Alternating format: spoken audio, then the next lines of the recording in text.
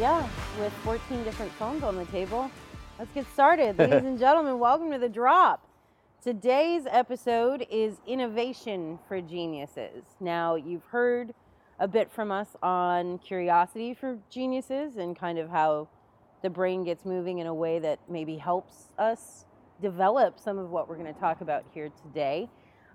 We welcome back Rami Katrib, CEO and founder of Digital Film Tree, Gregory Stein, our general counsel and head of product, very important combination in this discussion, and Kip Kroger, welcome him back to a pseudo pitch, supervising producer for Ted Lasso, and a myriad of other shows you know and love.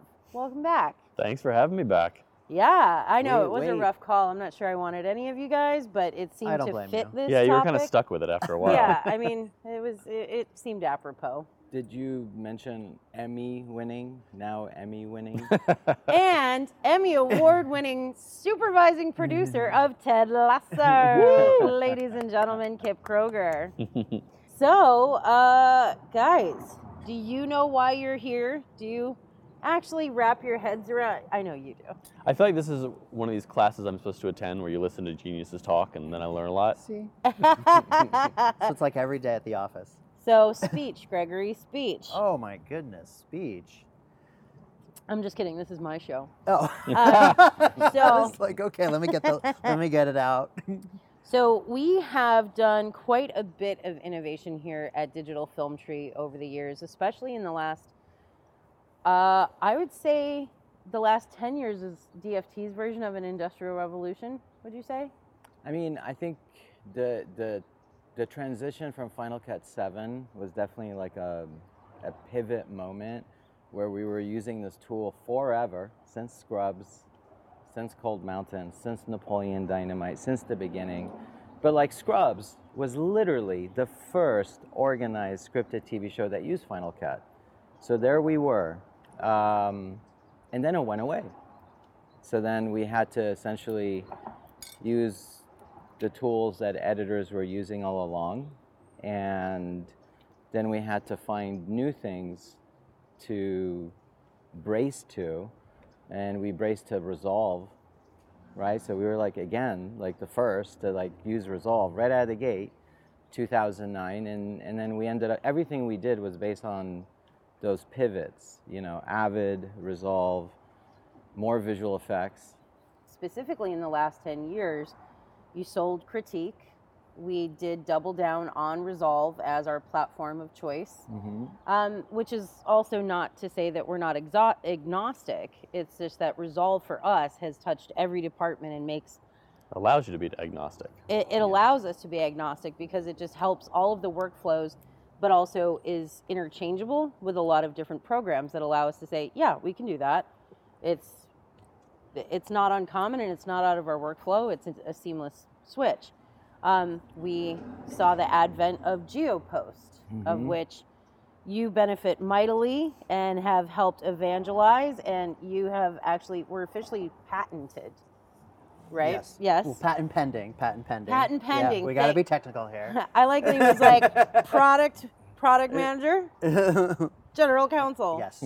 And Cinecode. And so we won't go into too far about what those mean because you can watch What the Fuck is Cinecode, Lasso Previs, What the Fuck is GeoPost, Dailies for Lasso, etc. ad nauseum, and you download it so you love it. So there you go. Gregory, you have known Rami how long? A little over 10 years now. Have you had a nap? No, because this not guy really. just keeps innovating. Oh yeah. So here's the thing that I want to unpack before we go into the very important part of like protecting your innovations. Sure. But for any of you, what actually makes it happen? So when we talked about curiosity for geniuses and like, Duck and I kind of talked about the fact that we like to break things. We like to explore things. We're not beholden to what once served us, especially if it doesn't serve us now. What is it that could make it more efficient? Those are all wonderful ideas, but it doesn't mean that they actually come to fruition. Right. It doesn't mean that you actually have a product or a service or a workflow on the other side of it. How do you get to that point? How do you put it into play? I've worked with you long enough now where I know how you do it, how I do it, how we do it. I'd like to know how you keep us legal and Sure. moving it forward. And then I'd love to hear from you, who could often have a lot at risk when leveraging something new to try out, and what allows you to kind of switch that. But Gregory, how do you get us from a great idea to practicality and battle testing? Well, the first part is obviously that being okay with doing something new. So much of what people do is just, I'm happy with how things work and I want to live with that, right? So it starts with curiosity, which is, I want to see if there's a better way. The innovation is pushing past all the barriers that come from that, of trying to sell other people on this new idea, of pitching it to other people, saying, I have this great new way of doing things. I know we've done it this way all this time, but we're going to do it a different way. And taking all the no's, taking the feedback, and pushing through it to then develop a product that eventually can get those people that were so against it to say, okay, I'll give it a try. Take a little bit of it, see if it works for me. And then, of course, there's a lot of hard steps in between that, taking that feedback, not taking it personally, and then continuing to innovate on the product, because maybe what you initially had, maybe it was a great idea, but it wasn't the great idea for everybody else, and molding it to what will work for everybody else and help build and sell the product. Is that kind of where proof of concept, Yeah. 3 darling words we hear in the halls, is that where that comes in for us? Of course, yeah. Everything starts with the proof of concept, with building your first idea and then letting that baby go and see what happens. Yeah, but we've had such a volume of innovation. We're not afraid of testing anything out. Mm-hmm. If it's got some legs, we're going to try and let it run. But if it falls down, great, that's okay too. Right. Rami, how do you kind of pick and choose? Because there are so many wonderful things for us to play with and do, and challenges to solve. But how do you pick and choose when it's not a KIP project? How do you pick and choose your proofs of concept? How do I decide? Well, I'll tell you right now, I'm more influenced by what's coming from others to us, that we have close relationships. Even though you said, how do I do it without KIP? Let me explain how I do it with KIP. KIP will call me for some idea, and he always has. You always have. You've always called from the beginning, since we've known each other. And sometimes you'll have a brilliant idea, and we would go, whoa, and then get into it. And then sometimes he'll have an outlier idea. Like in the back of my head, I'm going, oh, that sucks. That sucks. How do I say this to Kip? Or I'm thinking, it won't scale. Mm-hmm. It'll solve like for maybe 15 people, but man, oh man, the resources needed to do that. I mean, like, yes, it's a good idea, but it's not worth the time when you factor everything in. It's that human back and forth is where you find truth, because at the end of the day, I think as we've grown up and I think become a little bit more wise, I think we're way more particular about the problems we will solve. And we're going to talk a lot about it, and we're going to disagree, and people are going to put their hand up and say, no, this is burning house situation, and someone will say, I don't think so. You know, we're just going to let that lie, find another solution in the marketplace. But now it's like being really particular what you innovate on, because time and resource is scarce. We're independent. There's no corporate overlord. We have to make the decisions that will push us forward or not, or someplace in the middle. Because we've definitely had our asses handed to us with ideas that seem brilliant, but they just never manifested for whatever reason. That's a pretty important point that we'll come back to, that we are our own masters, we're beholden to no one. And I think that's a very, very big guiding force and opportunity for us, because we're not a giant ship. It doesn't take a lot to steer it and move it quickly. But that is why there's so many educated, well thought out, battle tested as best we can before we unleash it on anyone, even upon ourselves, because the innovation, the success or fail of it could have an impact on us. But with that, speaking of time and resources, Kip, how do you decide, one, is it's something you want to explore, two, when we have explored it and then leveraged it, these are like live active shows, like you then have to deliver, and there's a component of trust, of course, but like going through the process of innovating with us, of seeing an idea through to, formal conception, put it on paper, starting to battle test, but then you have to go get people to believe in it. Take us front to back how that Well, happens. I mean, look, necessity is the mother of all invention, at least for me. Like there's things that, I've called up and been like, would it be cool if we could do this? And those are ruminations that are fun to kick around with you, Rami, because we've talked about this stuff for years, and it's fun to have someone to bounce an idea off and be like, is there anything to this, or is this just me kind of ruminating? And just kind of kick those around.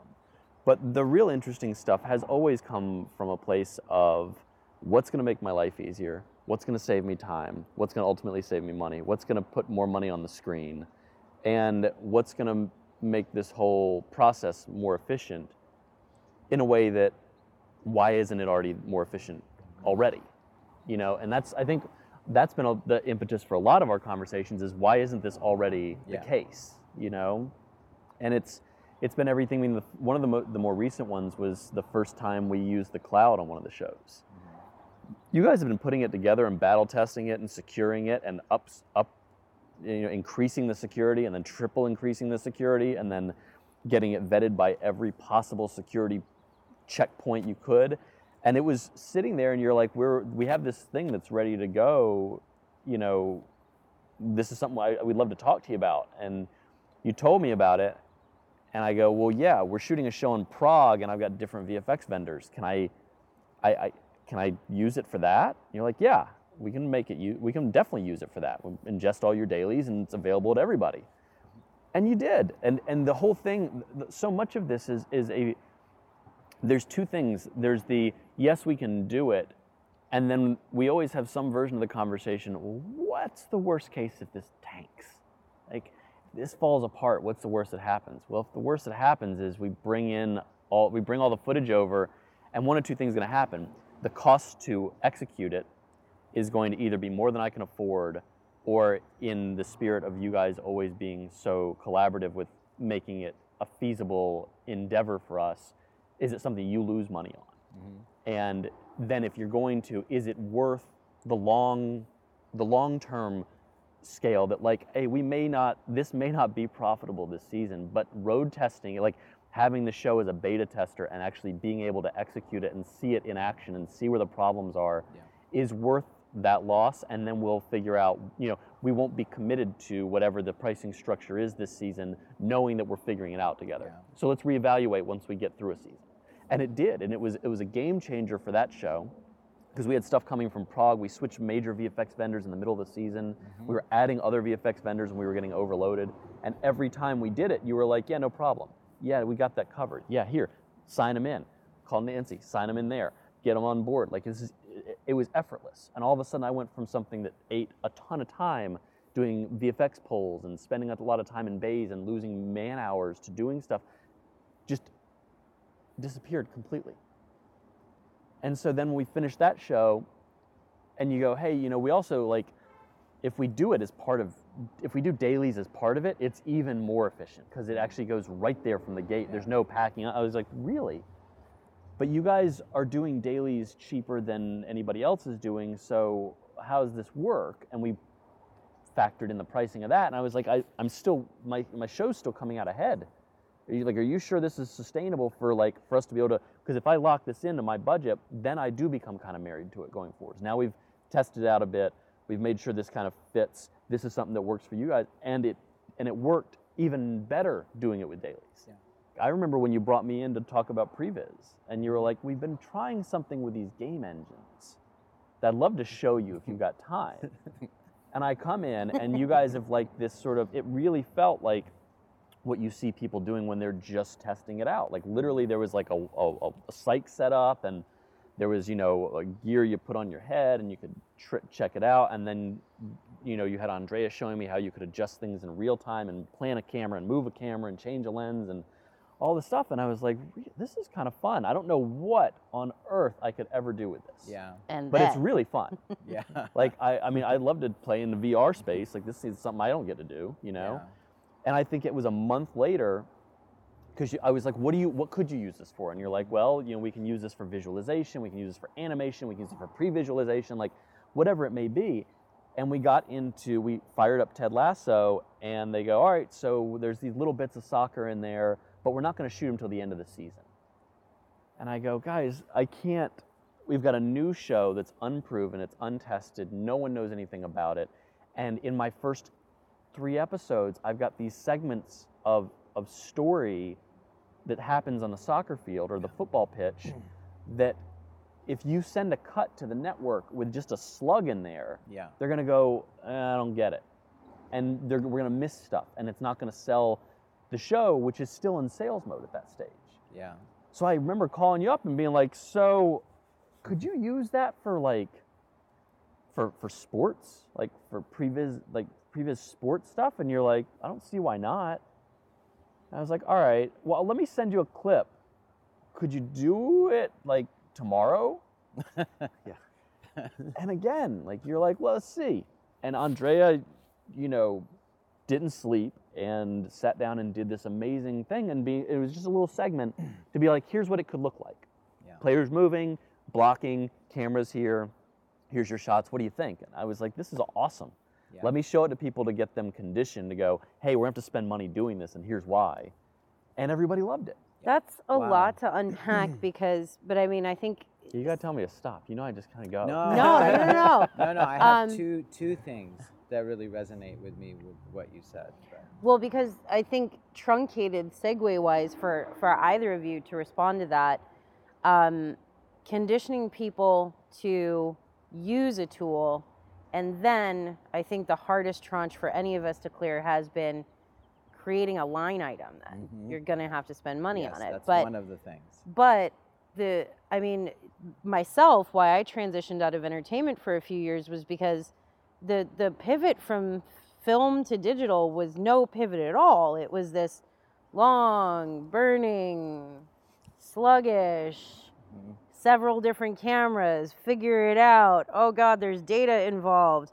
Oh man, that means security. I don't know that we can, where should we, and I didn't have the patience for that. So I just jumped straight into data and software as a service and every Google certification, anything that I could learn about software, building it, breaking it, deploying it, protecting it, dismantling, any of that, I wanted to go learn that.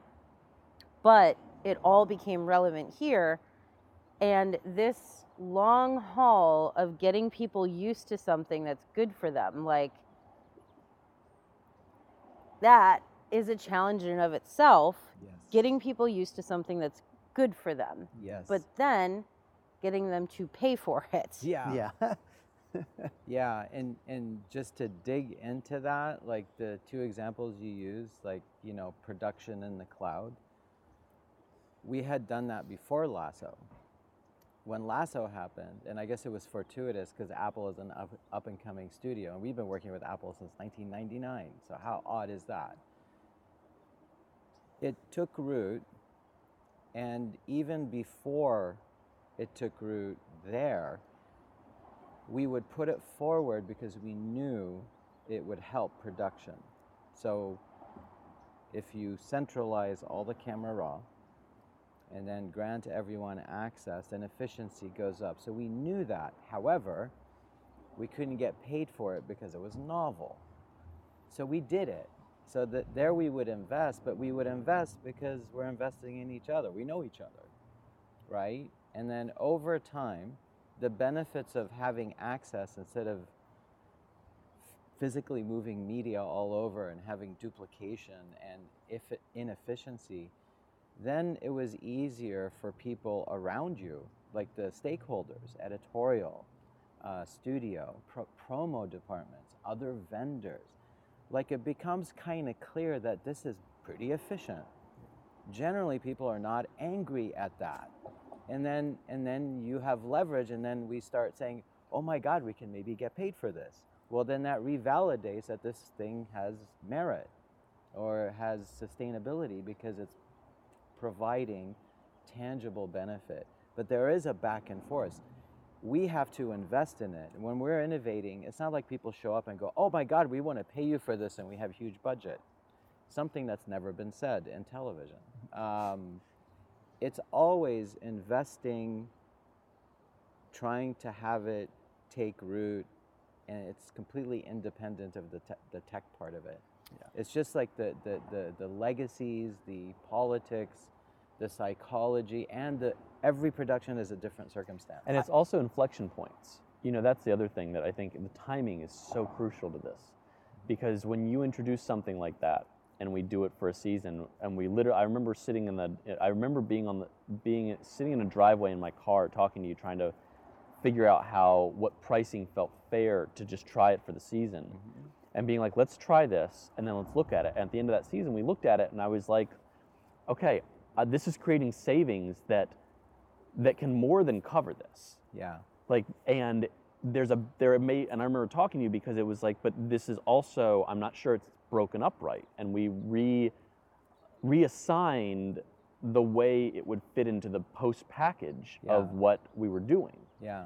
And your foresight to have those conversations, to present it as something that's going to help you, as something that's a manageable cost, possibly take the hit on it for a second while we figure out how it actually factors into everything, and then go, how does this look from your end now? Like, how did it do? And we go, yeah, it helped, and let's change the way we build this, because it actually, to be fair to everybody, to be fair to the process, to be fair to what we're using and how it's working, it actually needs to function a little differently. Yeah. To add to this, I think both of you also made this sound a little bit easier than what it is. Also, I mean, this. That's my thing, man. Yeah, but we're lucky to be working with someone like you that is open to doing these things. You are looking for new solutions, and you're willing to go through, the legwork of testing it out with us.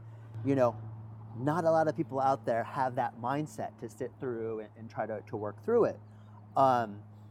I remember when we were getting started with cloud, first it was, you told people what the cloud was and they go, what is that? I have no idea. And you're having to explain this thing to them that's been out there for several years at that point, but they're just, what is it? Then you started having the weird, oh, we're going to put it on Amazon, and they like practically spit in your face. They'd be like, oh, I don't want to be associated with them, or I don't want to be associated with Google. Like, I don't want to be this big tech. No big tech in Hollywood, right? And it was so hard to like get past that point with the technology. And the key part, so just like with the cloud services, being with someone like Kip that was like, yeah, cool, great. And then seeing the potential. And then, with Critique, having people that were saying, okay, we're going to try this new piece of software. Like the cloud is not scary. It's going to be okay. It's going to help us. And then with, even with Cinecode doing previs, right? That people were okay with that. But it was so hard to find the right people that were okay with that. Yeah. I think even efforts that, dissipate have meaning.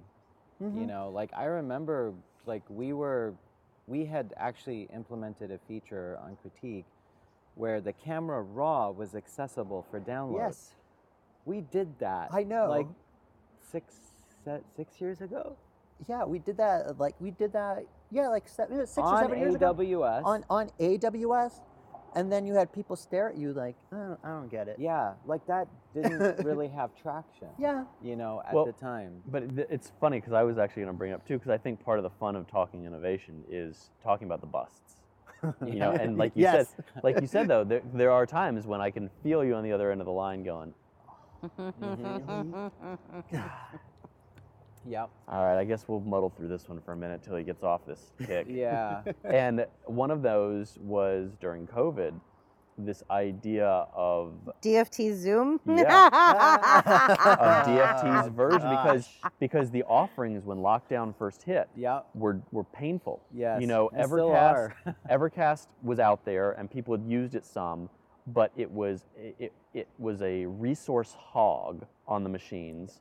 latency wasn't great, and it did horrible when you scaled the number of participants. Yeah. And it was a huge issue for us. And then there was nothing else at that stage that did it well, because none of the Zooms or FaceTime, none of that kind of stuff lets you feed your system right into it. Yeah. And you guys dug into it. We said, is there a way? And you're like, well, we're actually playing with something. But to you, being smart about it, as always, you guys were thinking in the finishing space, much like you've already been doing final review remote. You were like, we're going to build from that standpoint. Yes. Because we already have use cases for this. We already have situations where it makes sense for this. We can already monetize it. And we have a framework that we can leverage to build something like this. And we think we can use it to build better than what's out there. Yes. And we went through 8 months of me calling me like, so what about this? Hey, can you prioritize this stupid thing I care about, because I think this is going to make a difference. And boy did we. I mean, we hit that hard. We were coming out of the Steam Link, which worked remarkably well. But we let that go, and then pivoted towards what Greg is doing so now. Wisely though. That's the point I wanted to get to. Yeah. That's a really good example. I mean, we picked up that project because we saw a gap right at the beginning of the pandemic. There was like this missing area. And we hired up developers and hit it hard, and it all had to do with color fidelity, ease of use. Right. Yeah. Right? So what we were doing with Resolve, still people have a hard time understanding. That's Resolve synchronized with virtual databases that oversee online color, VFX inserts, VFX reviews. That's high end. You have a calibrated monitor and you're working with the unadulterated camera raw in your home and wherever. So that's that. Then we were like, well, how about for everyone else that just needs a stream to their iPhone, to their iPad, to their desktop, to any monitor they have? So our first endeavor kind of overshot it in the sense that once you get into the particulars of color science across various monitor types, well, that's a universe unto itself. So we decided just to focus on the fidelity part, not the Zoom, the conferencing, feature-rich experience, because at the end of the day, Zoom really got it done. I mean, it was shocking because at the beginning... It was more like at the end of the month or end of the Yeah. year. Like It became clear. because they built up their infrastructure, because that was the part that they were lacking. But I remember the phone call, because after 4 months of being like, what about this feature? What about the being able to conference as part of it? What about... And you guys being like, it's a few weeks away. No, I remember that phone call from the parking lot. Kip, you got to let it go. Zoom did it. Right. That was literally what it was, is you were like, no, Zoom just released their update, and there's no reason for us to be in this space anymore. Yes. Yep. And literally that was a flip of a switch, and we pivoted all the shows over to just using Zoom for it, and haven't gone back. Yeah. And I was heavily influenced by meeting up with some of my, technical and cloud architecture friends and colleagues, and learning specifically what Zoom did to scale. And that positively influenced me. I was like, oh shit, they did all that? Okay, I think we're fine there. Let's pay attention on the fidelity part, the high resolution viewing, which I think will always be part of our experience. Yeah. At the end of the day, you have to look at something, or you're gonna assign someone, right, to look at something on your behalf, and they have to judge it well. If it's fuzzy, if it's not clear, then like bad shit can happen, right? And doing it for everyone that needs to have that kind of viewing experience at scale, we're still doing that. Yeah. How do you protect any or all of this?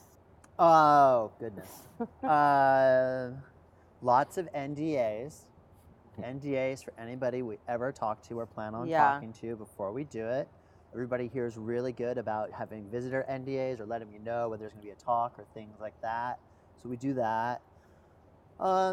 Then it's the different various types of intellectual property that we're trying to protect. So if it's, we always start with our trademark, because we're very like, we love this name for this thing. Let's make sure we get the trademark. So we get to Safety viz. I have so many trademarks for the company, and so many that have died on the vine, but yeah. And then, we do the patent pending for some of the work we're doing for GeoPost. And then just making sure that anytime we interact with other companies, because a lot of times we partner with other companies or work with them, that we have, a licensing agreement, a partnership agreement, something to outline it, because it's real easy to solve these problems before they become problems. Like, hey, let's all decide we're all on really friendly terms, everything's being figured out, like what the rules of engagement are, what's it going to be like. So then when the issue happens, you go, here's the piece of paper, it says this is what we do in this situation, great, nobody's upset. It's really hard to solve problems when there's no paperwork to do it, because then it's like, well, but I felt like our agreement was this. Well, I understood it to be like this. Okay, well, who wins? Well, so here's kind of a pool that I want us to wade into, Sure. which touches on, especially what the two of you said, but we don't have to invent the wheel every time. There are lots of people out there doing things that are either a good entryway into the solution or addressing a part of the other larger problem that we were addressing. So, Gregory, a lot of research has fallen to you Sure. to kind of sort those things out. But then how does that come to fruition? Like, here was the end result of like, look, you can do mock-ups on Zoom. They finally allowed for this, multiple screens, high fidelity, blah, blah, blah. But we have a partnership currently building on Cinecode that we have to flesh out and watch, solve onset problems versus the pre-planning side of it.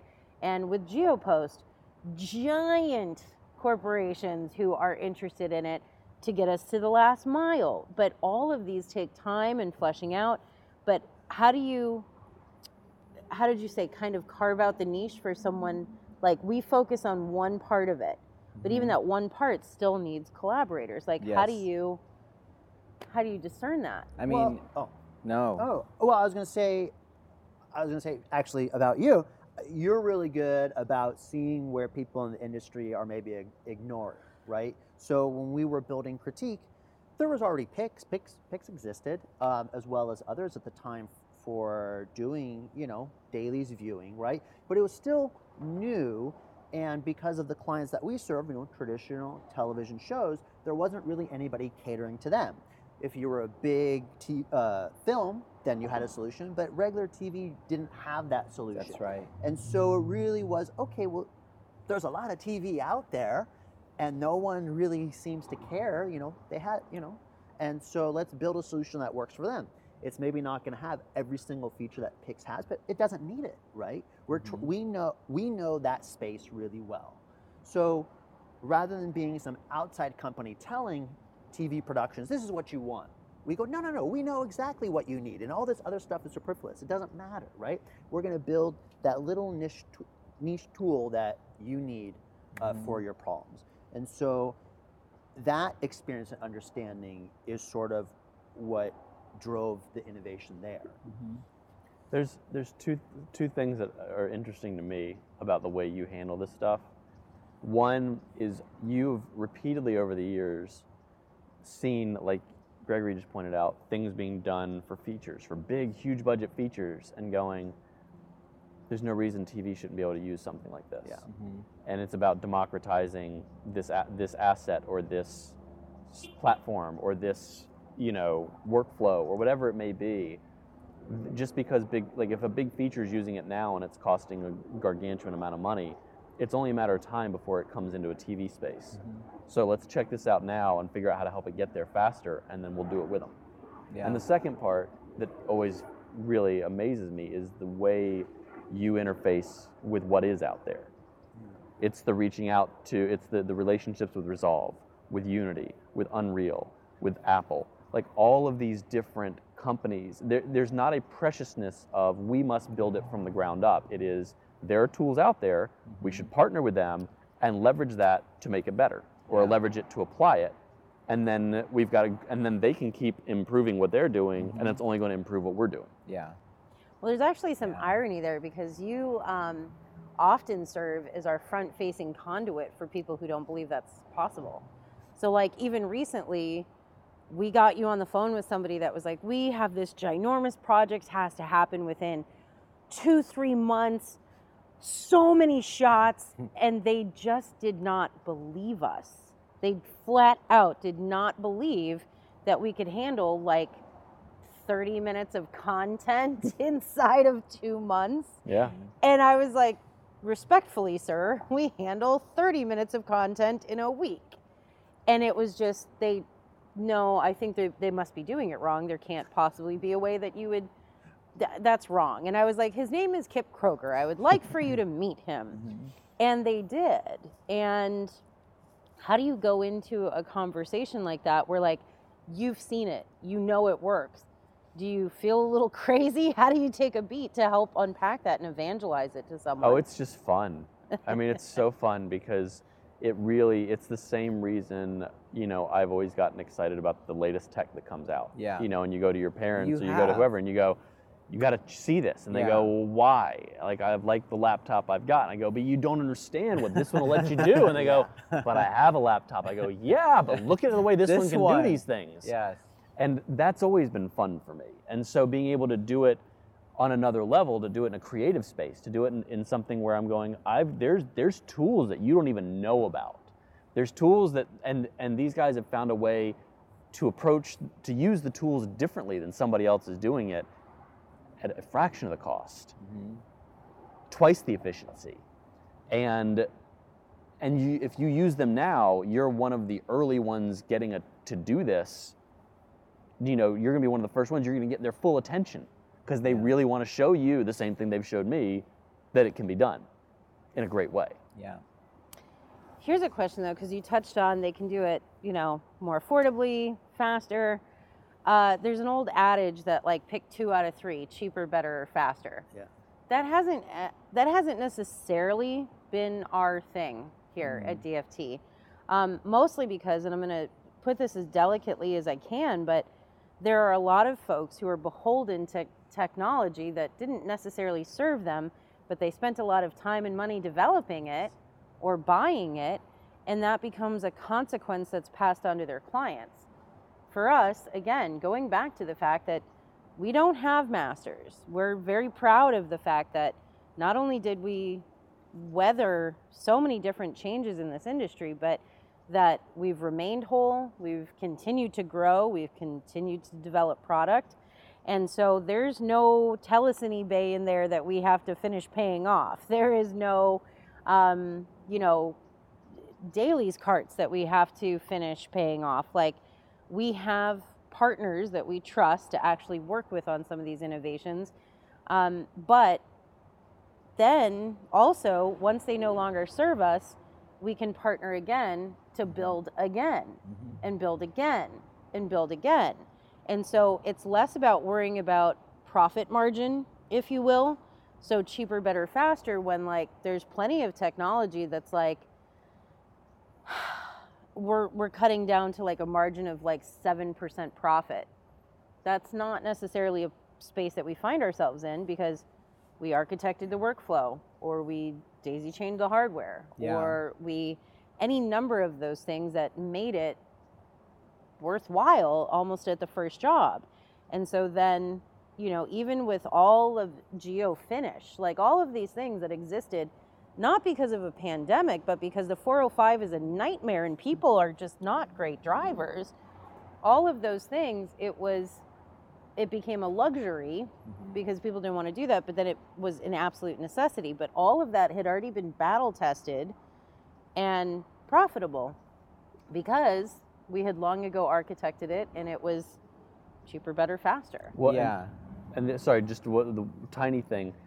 I think the one thing that makes that triangle not a problem for you guys is you don't treat it as a binary thing. It's not faster, yes or no, cheaper, yes or no, better, yes or no. It is, well, we can go 20% faster by compromising the quality 7%. And therefore the entire thing will be cheaper by 30%. And the balance of managing the triangle is what I think that you guys do artistically, is figuring out how to prioritize. Well, in this case, Geo Finish, the quality you can't compromise. But we can make it cheaper than what other offerings are, and it will be more efficient than other offerings. But the quality has to be full bandwidth. And finding the ways that on different products and different services and different endeavors, to adjust the triangle to fit the case makes the difference. Yeah. Well, and I think this is important because this is the closest thing Digital Film Tree has done to marketing that you're going to find. And it's because we put the money on the screen, if you will, which is behind the screen, but that's what's important to us. And the drop came out of a need of, we got to help people get back to work. They don't know what can happen here. Let's show them. Gregory, does that drive you nuts, or do you just like, because we don't, Rami doesn't. He will put a rate card out there. He will list like, here's how we can help. But you know, to a certain degree, it's also like, there are people, let me put it this way, there are people who will not even talk about the shows they work on because they have this fear that someone's gonna like see their credits on their website and go after the clients. Whereas we can't handle every show in town. Right. But during the pandemic especially, holy crap, a lot of shows were calling because they heard that we could help, but we couldn't help everybody, so we needed to get more people going. How do you even begin to navigate Rami saying, tell them our prices, tell them the sauce, get people back to work? Well, you know, I've done a lot of scary things for Rami over the years. So like whenever a new one comes up, I'm so used to it by now.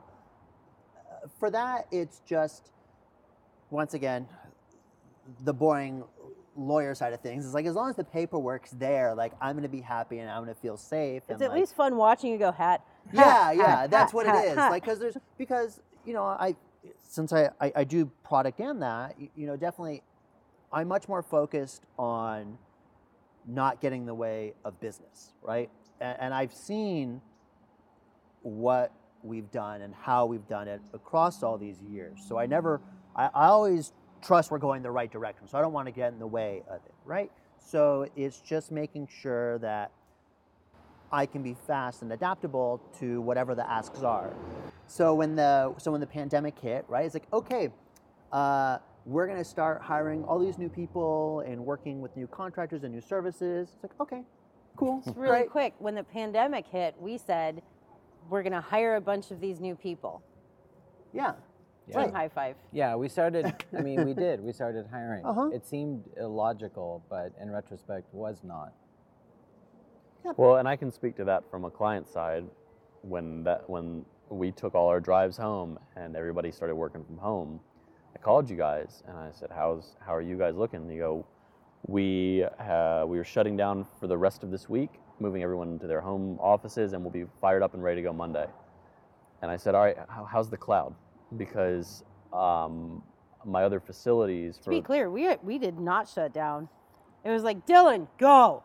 Carlo, go. Yeah. Aaron, go. Like there may not have even been a day.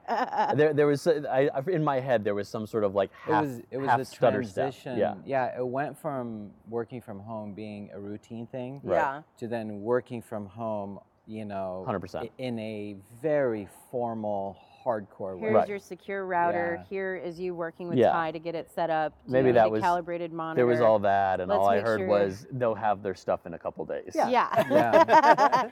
It was more like, do you need lumbar support? Do you need the chair in your carpal tunnel And bone? my question was, do I need to worry about it? No. Yeah. No. Is it going to work? Yes. You know what's interesting? At that time, our industry still didn't have a framework for cloud networking and security. I checked in. I checked in with all my friends and colleagues. There's like, you know, there used to be resistance to working from home. In fact, there was kind of like, why? Because people own buildings. Right. Yeah. And so we just did it. We did it from a leadership perspective because we had been talking about it and it was a full vacuum. So we just walked right into it. And now it seems to be that it's going to be a big part of our future. You know? But even more than that, you guys did that when the other facilities I was talking to were going, we don't know what state we're going to be in by the end of this week. Mm-hmm. I go, well, what about, you know, are you guys going to be open? Is there going to be a way to finish my episode that airs in 2 weeks? Mm-hmm. We're going to have to get back to you. Wait. So you're not sure that I'm going to have a way to finish my show, or that the colorist is going to still be there, or the online, like, we don't know, we're figuring this out in real time. Yeah. And I literally hung up the phone and called you and go, hey, here's my question. If I can get them to send over all the project files up to our cloud, are we covered? Because you have all my raw media is up in the cloud. So in theory, if you've got all the project files, the resolve files from online and color, if they shut their doors, I should be able to either come and have Thomas work on it, or Lacan, or go to another facility where there's another colorist that the DP likes, or whatever it may be. But will this infrastructure that we've kind of bet everything on, setting up for the last couple of years, will this save me again? And you go, yeah, no problem. So I called them back and I said, I want you to upload all the project files today, just in case. And they put them up there, and we got lucky. They didn't close their doors. We finished the seasons, all the stuff. But we knew, once again, that we had a backup plan. Yeah. And that it was the flip of a switch for you guys, which was really crucial. Yeah, and I want to circle back on a couple things that you guys said. I think at this point in time, like, Digital Film Tree still is like a technology workflow incubator. And we've pivoted towards product, creating something outright as an application, as a product. But all in all, it does feel more fun to incubate solutions for live storytelling. Like, that's so dynamic and never ever boring. So that's kind of where we are today. Like, I'm much more favoring like solving problems that storytellers have, because it's so dynamic, so interesting, and there's relationships there. So we're enamored with the problems. Yeah, like, but when we get a sense of something being exquisitely like fucked up hard, then it's kind of like the beginning of the interest in it, right? And then we dig in. Now, having said all that, I've never talked about how legal fits into that. That's why we have a Gregory. I've been giving presentations for a bit, right? Sure. I always talk about interdisciplinary teams. I'm fond of places like Stanford and academic environments that bring different disciplines together to solve the world's greatest problems. You being able to bring law and product management, and then also, virtual production, producing and assisting and all the different things you do. Sure. I think the coolest thing about innovating and sometimes creating new IP, working with people, is that when we pivot you towards something, just generally, you don't cause problems. Really? I don't know how to say no, really. It's kind of like, yeah. it's similar to our security czar, Ty, right? Usually when security is brought into the situation, it's like a roadblock. Usually the people involved, there's a negative feeling right out of the gate. Lawyers, usually a negative feeling right out of the gate. But you have done hundreds of contracts with studio departments, productions, all manner of tech-related service and product, and you make it easy. And if I didn't have that, I think it would just be a different universe of like where we would be, because legal oftentimes gets in the way. It kind of dampers the energy of a potential opportunity. Like if a really sharp legal narrative is put forward, you're like, oh, okay, we're moving on. Have fun, right? Yeah. But if there's synergy and the two legal sides are not in the way of, but encouraging that potential, you've really made that happen. And I've never said that. Well, thank you. No, but it makes sense. It really, honestly, like, I think if lawyers actually watch this, they would probably find this crazy, but it actually makes it easier, because being involved in the product side, I know exactly what we're trying to do. I know what our end goal is, right? I'm meeting with the clients to get feedback and things like that. Normally when you're doing like an agreement or anything legal, it's like, a game of telephone. Oh, I talked to so-and-so and they told me, and then we need an agreement to do this. You're the last one to know the priorities. You're the last one to know, right?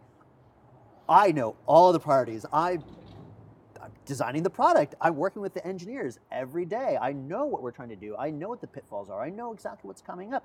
So the reason why I can do it so fast is because I'm not playing catch up. It's not like, shoot, I got to go talk to so-and-so, and then I got to talk to so-and-so to find out actually what was really said and what's really going on. No, I know. You just say. You're also helping assign the priority in a lot of ways, which I think makes a big difference. Yeah, Yes. exactly. Yes. And so Arbitrating. I'm not an arbitrator, but yeah, you know, and there's a lot of crossover with that, with the product and with the legal there. You know, we touched upon a little bit with, you know, we haven't done a lot of marketing, but we've done a lot of embedding with clients, right? When we were doing critique, you know, I went out to every production we worked with or wanted to work with, and would sit down in the room with them, whether it was, you know, on set, in the office, at their home, to be like. Actually, I should clarify and not throw off your Sure. train of thought. We were working with Pixar, The Simpsons, Yep. Modern Family, all TNT TV shows, Yeah. and other really high-profile environments. Right. So Yeah. just context. No, exactly. And you know, NCIS LA, and then a bunch of pilots and new shows and everything like that. And we were working right with them to be like, okay, what is your pain point? What can we do to solve your problems? And I think that not only helped with the products that we were designing, but also, you know, endeared ourselves to them, where they go, oh wow, they actually like really care, right? It's not just like, okay, come to this post house, get the work done. All right, you know, it's like that. Like, no, we are trying to make it better, and we really do care, and that's, you know, the in-person marketing, I guess you could say. Well, but Rami, you've always focused your teams on being built up of facilitators. You know, of being people that are looking for solutions, not ways to stop the process. Whether it's legal, security, infrastructure, you know, and then just logistics in general. It's always, because like you said, those are easy ways to shut down a creative conversation. And any one of these offerings or these workflows or innovations over the years could easily, I mean, when I came back and you were doing the cloud stuff and it was so security focused, it was, you guys could have, I think I went through 3 different presentations about the security. I still couldn't tell you what was in them, but I knew that you had it covered. And in a way that wasn't going to impede anything I was doing. Yeah. Most of the time, like you said, when you go somewhere and they talk about security, it's more checkpoints and things you have to do to get done what you want to accomplish. This was, no, we've built this as part of the walls protecting you. Your entry point still requires just your key. Yeah. And you can go in and out as you please and come and go as you please and use it as you need. But everything else from any other participants that you don't want around, they can't get anywhere near. And it makes a huge difference. I would say that's still the loneliest place for us. I was so hungry for those webinars, the like figuring out working from home, security, join us for this and da-da-da. Yeah. I would join every single one of them, waiting, hoping someone else has this. Yes, I'm so excited. We have someone to talk to about this. And it was always contact your IT support. Contact your provider. Nobody was like taking ownership. And Rami and I were sitting here like, well, actually sitting here calling Gregory like, are we crazy? Like, have we signed up for something that we shouldn't have? Like, why are people afraid to take ownership on this? Why are people afraid to say, no, we've got you? But, you know, it can't be understated that Ty Bermia, our CISO, really has built, it's hard to use a different word than beautiful. Like, if you look at our architecture, we're happy to send you the daisy chain of ways, functions, fashions in which he has built something out that you won't then be able to see behind the curtain, but the various levels of protection that keep someone from seeing behind there. It's beautiful. We have like 3 billion IP addresses. We have so many different integrated softwares, but you don't need to know or care about that because, like Kip said, it's a key. And all of that here's the thing. I think a lot of people say no for themselves, for other people, without actually thinking through what could really be possible. It's just a lot of hard work. I don't think we've ever said no to anything because it's hard work. I think we've said no to things that, like you mentioned before, the payoff for that is not worth the time and money it would take us to get there. But something as what now almost seems simple as Cinecode, like fire up the game engine, get in there and animate, bring in an environment. Now we want to add people's faces to the avatars, and okay, let's get in there and figure it out. But all of that was hard work getting there, but it became something that is ubiquitous to our usage every day, the client experience. And so there's a natural proclivity, I think, especially in entertainment and technology, to say no. And we just don't do that. Ours is to go, well, let's think about it for a second. This table, the very reason why the drop exists is because some of the best conversations, some of the biggest ideas just have happened at this table. You and I trying to hash it out. And like, okay, have somebody come back here. Let's hash it out. Let's figure it out. And sometimes the next day, there we go. It's deployed. And we're battle testing it with Kip. We're battle testing it with Anise. Yeah. I mean, for the things that we have said yes to, as well as the things that we've said no to, being able to apply our software teams to improving upon how we connect everyone to the data that they need access to, or how we light up full environments even before they're physically built, right? So like even before you built your set, you can have it and plan and prototype inside of it.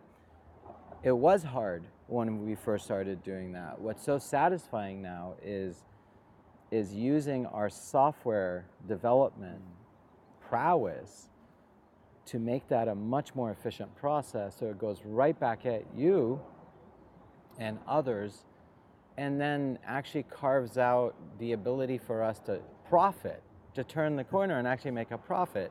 That's deeply satisfying. Getting the first dollar for something that doesn't have a line item is a sheer achievement.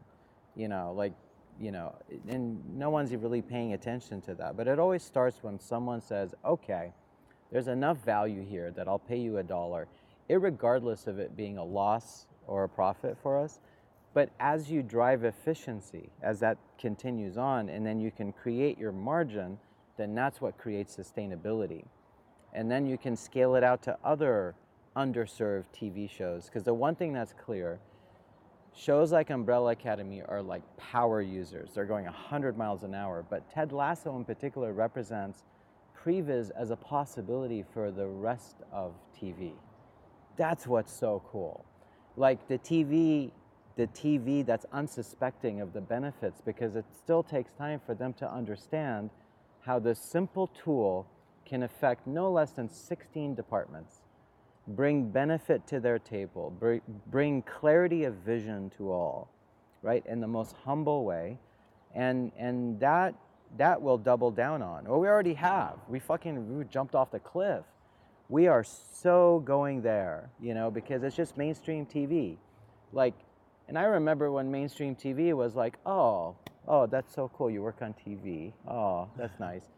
It was always about feature film. It was always about working on the really high-end, groundbreaking projects that everyone was inspired by, including me. That's why when you look at them, you see what they're doing, what they're innovating, and then you look back towards TV and go, I think that will help, like you were saying. And then other times, there's new technologies that are not happening on TV or film. They're transcendent. And that would be centralizing your camera raw. The most basic, simple thing is still novel to this day. Yeah. What's today? November? 2021. What's the date today? November 16th, in the year of our Lord 2021. There you go. Even today, it's novel. And then you have outliers like us. When it's funny, I've talked recently to a post executive that I respect a lot, and we were talking about the cloud again, because it comes up, we're talking about a lot of the things that we use, the tools we're using that are making the show work better and stuff. And I remember that he literally was like, I love that. Like, I love that you're doing that and that's accessible.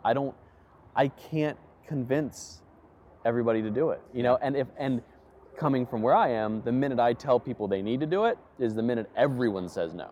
So the idea, basically the minute that this post executive was like, the minute I tell people they've got to do it, they're all going to say no, and everyone's going to rebel against it. But it's just it's just that space of like, people are still acclimating to it. It's still this, you know, it's a hand in hand with the whole post house thing, that, you know, the traditional way of doing things is just the way we do them, and why are we going to mess with it, to a lot of the people that have been doing the job for a while that are like, this is the way I did it on the last 7 shows, why would I not do it the same way on this one, you know? Mm-hmm. It's an interesting version of loyalty. You know, the loyalty that I enjoy is coming to you guys and going, let's do something different, you know, like, I want to try and expand this, or try and do something like new, or what you guys going, we've got a new toy to play with, or a new tool to use. What do you think? Yeah. Is there a use for it in what you're doing? Yeah, there is. Let me think about it for a minute and figure out where we can use it, you know, and then we can figure out not only how to use it, but how to use it better, and replace something that's already there, or 2 things that were there before, you know, and that's the type of sort of loyalty and sort of relationship that's exciting for me, as opposed to, cool, we're going to do the same thing as the last 4, new name, new schedule, and go. Mm-hmm. You know, and that's that part. I mean, Randall used to talk about pulling up to Scrubs every day and parking his car and being like, and I have no idea what to expect today. And that was the fun of it, you know, and that's the same thing. Like, we embark on these new shows every time, and literally I would say half the time I call you, that has to be the feeling of like, oh God, what's it going to be this time? But half the time they're fun. Half the time it's, you know, something where it's like, here's something that I want to try, or something. I'd say that, it's a solid 3/4. Yeah. Yeah. He's been getting those calls a little longer, so the ratio may not be as good. Yeah. Yeah. No, but well, I mean, it's fun to work on a show that breaks out and affects the world in a positive way. I mean, yeah, I think we're talking about conversations from way before when you're working on this project or that project, and you're just in the complexity of it. So when something inspires, it's much easier to go, wow, all that hard work was really worth it. Yeah, but we hit so many dead ends on certain productions that we went into, where you would meet somebody. I remember distinctly, you know, we've talked about security, right? Security has always been a big component of the software we built. I remember going to a production and saying, oh, there's 2-factor authentication. That's what allows you to be able to do this from home in your pajamas. And they go, I don't like that. Can you just turn it off? And we're like, well, your head of your security for the studio mandated that this has to be in. That's why it's being used for the show.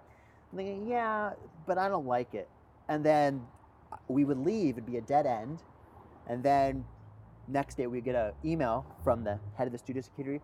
Can you just turn it off for this one person? And it's like, but then it doesn't work. Like the tool is designed to work this way. That's big, why we built it. And they go, yeah, but this person is just too much of a hassle. And you just couldn't proceed forward. And that's just one example. We had so many types of people that we ran across. And then that's why I said earlier, it's so lucky when we meet people like you to work with that are like, no, let's keep pushing the ball forward. Let's do these things. So tell me, out of all these years across the board, either your favorite fail or your favorite innovation that we've gotten to do together. I mean, I'll go. The easy ones for me. My favorite fail was the DFT Zoom, because it was so clear cut, and it was something that I was so hot on for a minute. Yeah. And so committed to, and it was such a clear moment of like, nope, we're out, we're done, it doesn't make sense anymore, and being like, oh, all right, cool. And that was the cleanest light switch of all of the fails. And then the one, I mean, and for me, the introduction of the cloud and GeoPost has influenced 11 other things we've done in the recent years. And it was such a sort of an inciting incident, so to speak, that has kind of triggered so many other layers and permutations of different workflows that one kind of becomes the inception point for me. Yeah. I have to agree. I mean, on Lasso, we have two novel things going on at the same time. About to be 3. About to be 3. That is amazing because we've really succeeded with one or the other on a lot of different shows with different circumstances, and I think that is innovative. You know, the non-technical part of it is just having some involvement with any given production, whether it's a router that we secure the home with, or whether it's previs for a little bit and then they move on. But on Lasso, it's like really holistic because centralizing the camera raw has now spawned into just a litany of promo people and vendors, different people from around the world, all just getting along, having efficiency, and other post houses, right? Co-opetition there again, is now becoming kind of more routine. That's a thing, right? Whereas it was not way novel when we started. Now it's way more routine. You can have that conversation. For you guys. For us. Yeah. And we were putting that kind of spirit out there, like, hey, let's work together. It makes sense. Like, internet service providers work together, even while they compete. Why don't we? It just makes sense, especially today.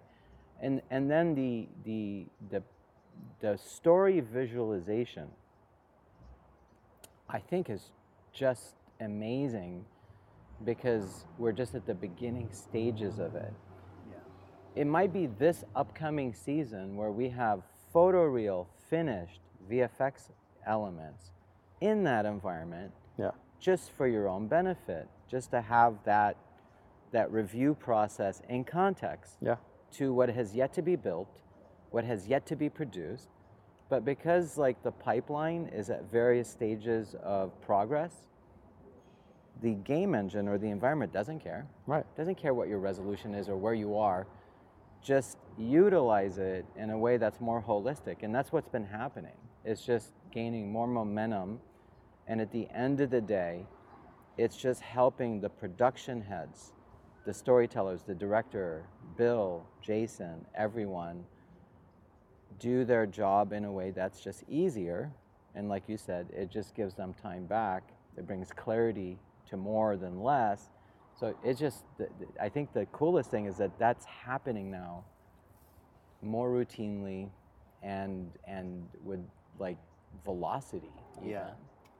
No, I would agree. I think that's the part that's exciting for me right now too, in that I see it in that phase of like when we were going out there and like going show to show with critique and be like, here's our baby, please be nice, like this is what it can do for you. And then when you saw it really click with somebody, or like, I get it, I see the value, and then they go, hey, come over here, I want to show you this thing, I want to show you this cool thing. And we're starting to get that with the previs, with the game engines. I mean, before I started working here, I really wanted to work in video games. So like this has been great because it's like, great, okay, at least I'm working in game engines, right? And it's funny because I talk to people that work in the video game industry and they're like, oh yeah, that makes sense. And every single one of them has always been like, oh yeah, that makes so much sense.